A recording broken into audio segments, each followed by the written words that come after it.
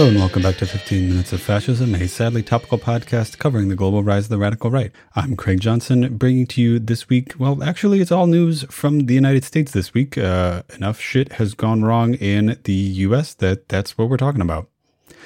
First, talking about the series of culture war bills that have been passed in Republican-controlled states recently. These are everything from Florida's Don't Say Gay bill. This is a bill that makes it a crime or not allowed to discuss gender politics essentially in all Florida public schools. Idaho is proposing a bill that would make criminal charges for people who provide gender-affirming care to youth. Missouri is also considering a law making it a crime to leave the state in order to get an abortion if that abortion is illegal to conduct in the state of Missouri. These are understood by some as battles in the culture war. That is, the conflict over human and interpersonal questions that engages the right wing and the left. However, I think it's probably most helpful to think about them as the right wing bearing its face. It's misogynistic politics. The right wing is just inherently misogynistic. It opposes abortion access. It opposes women's health. And the right wing is also anti-queer, just in a general blanket sort of way. This is particularly interesting as a historian of the right.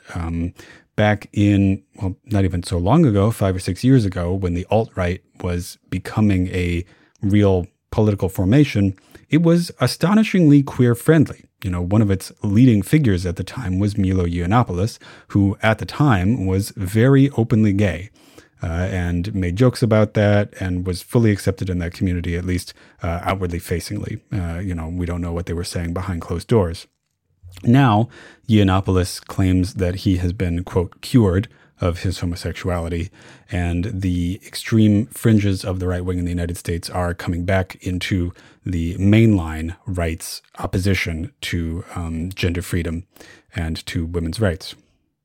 Further in the United States, the claims of the death of the trucker convoy were unfortunately greatly exaggerated. They are, in fact, now in D.C., despite a failure to actually travel across the country as had originally been planned. They have had rallies in the D.C. area, that are sort of like a country fair, except without the animals and stuff. There's music and speakers and food. They've also been driving around and disrupting roads, but there's been no major encirclement of the Capitol buildings as there was back in Ottawa earlier. This represents something of a failure for them, although they have been trying to spin it as them trying to stay strategic, that they don't want to get disrupted. The leaders of these protests, however, have been getting meetings with some members of Congress, including Ted Cruz.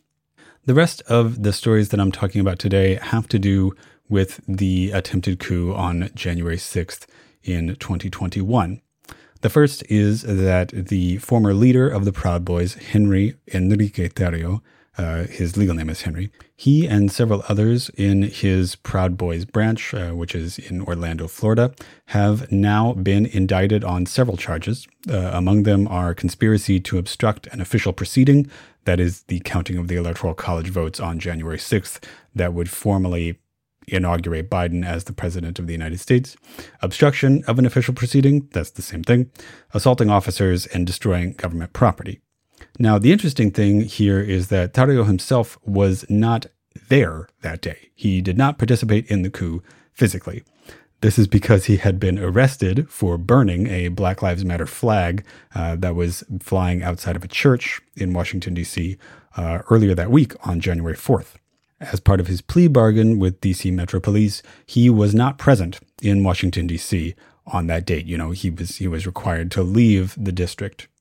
Specifically, though, what Tarrio is being charged with is conspiracy, right? He's being charged with planning this coup. As the former national chairman of the Proud Boys, he was obviously involved in the planning of the Proud Boys' national involvement in the coup. Specifically, though, his indictment says that he created a sub-organization of the Proud Boys, a sort of like even more directly paramilitary wing of it, which they called the Ministry of Self-Defense. This organization within the Proud Boys conspired to disrupt the January 6th inauguration count back in December of 2020. And that is what Tarrio and his co-conspirators are being charged with. Now, Tarrio himself has a history of working with the feds on stuff like this. In extreme right-wing circles, he has developed a reputation for being a snitch in this capacity, because apparently he has actually testified to several government officers and other law enforcement personnel regarding his involvement in the Proud Boys and other right-wing activities. So it'll be interesting to see him actually go to trial for this, considering that it's relatively likely that he will, unless, of course, he pleads guilty. If he did that, he would have a lot of company. Many of the people who have been brought up on charges for their involvement in January 6th have pled guilty. In fact, the only person who has actually gone to trial so far for their involvement in the attempted coup, his trial ended this week. His name is Guy Reffitt. He was a member of the Three Percenters back in Texas, which is his home state. The Three Percenters are one of the other leading fascist paramilitary organizations in the United States, along with the Proud Boys. They tend to be a little older, think former cops, folks like that, as opposed to the Proud Boys, who represent a sort of more youthful, fascistic energy in the extreme right-wing circles. Guy Reffitt went to trial for his involvement in the coup and was found guilty on all charges. Specifically, his real big crime is that he brought a semi-automatic pistol to the Capitol, which is a crime in and of itself, whether or not you are participating in a coup. And again, remember, the legal language for participated in a coup that the government is using is conspiracy to obstruct an official proceeding, or obstruction of an official proceeding. So Reffitt was found guilty essentially of these same things that Tarrio had just been charged with, and he faces a maximum of 60 years for it all. The other interesting wrinkle here is that Reffitt was referred by his son. His son was the person who actually secretly recorded Reffitt admitting that he had brought a pistol to the Capitol and turned his father in to the police because he thought that his father was fascist who tried to stage a violent coup in the United States. In return for turning him in, Reffitt threatened his son with his life. He said that if you turn me in, you're a traitor, and traitors get shot. Moving on from these two who have been formally indicted for their crimes on January 6th, we go to Donald Trump, who, according to the January 6th Special Investigation Committee in the United States House of Representatives, could face criminal prosecution for his crimes related to the attempted coup. If you are wondering what he could potentially be charged with, I would refer you to the previous sections of this podcast. Essentially, he is potentially facing the same charge, according to the coup. That is a conspiracy to obstruct an official proceeding of Congress and obstruction of an official proceeding of Congress. This is the first time that the federal government has claimed that the president violated federal law during his attempted coup. All of this is related to testimony from or around a man named Eastman, who is a former lawyer of Donald Trump and was part of the legal war room that planned the coup and talked about how it might be conducted on a legal basis.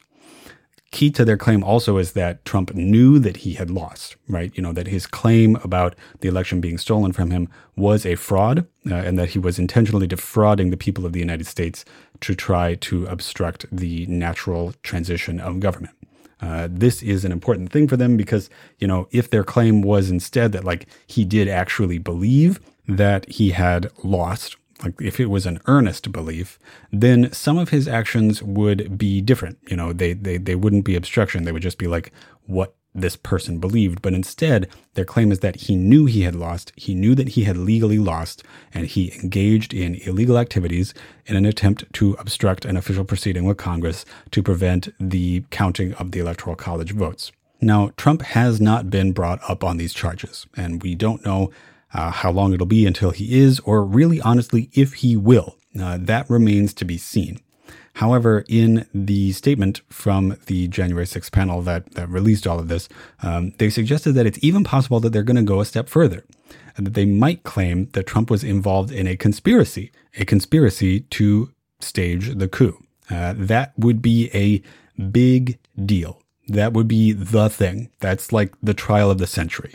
That would be the federal government indicting, charging, and like trying to put a former president in prison for his attempt to stage a coup in order to stay the president.